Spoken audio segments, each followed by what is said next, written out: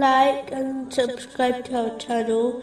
Leave your questions and feedback in the comments section. Enjoy the video. Moving on to chapter 7, verse 155. My Lord, if you had willed, you could have destroyed them before and me as well. Would you destroy us for what the foolish among us have done? Allah, the Exalted, does not hasten the punishment for the one who deserves it, out of leniency, thereby giving them an opportunity to sincerely repent and rectify their behavior. The Muslim who understands this will never give up hope in the mercy of Allah, the Exalted, but will not also cross the limits and adopt wishful thinking. By believing Allah, the Exalted, will never punish them.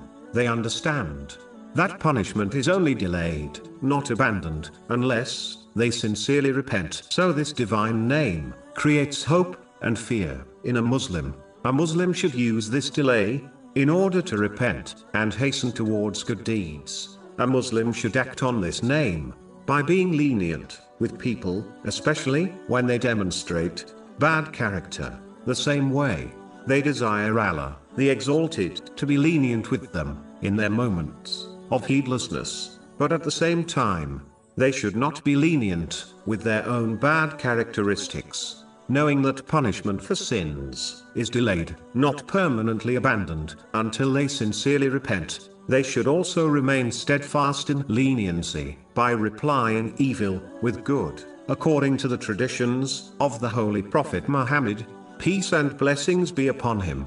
A Muslim should never believe that as long as they obey Allah, the Exalted, other misguided people will not be able to affect them in a negative way. A good apple will eventually get affected when placed with rotten apples. Similarly, the Muslim who fails to command others to do good will eventually be affected by their negative behavior, whether it is subtle or apparent. Even if the wider society has become too heedless, one should never give up advising their dependents, such as their family, as not only will their negative behavior affect them more, but this is a duty on all Muslims. According to a narration found in Sunan Abu Dawood, number 2928,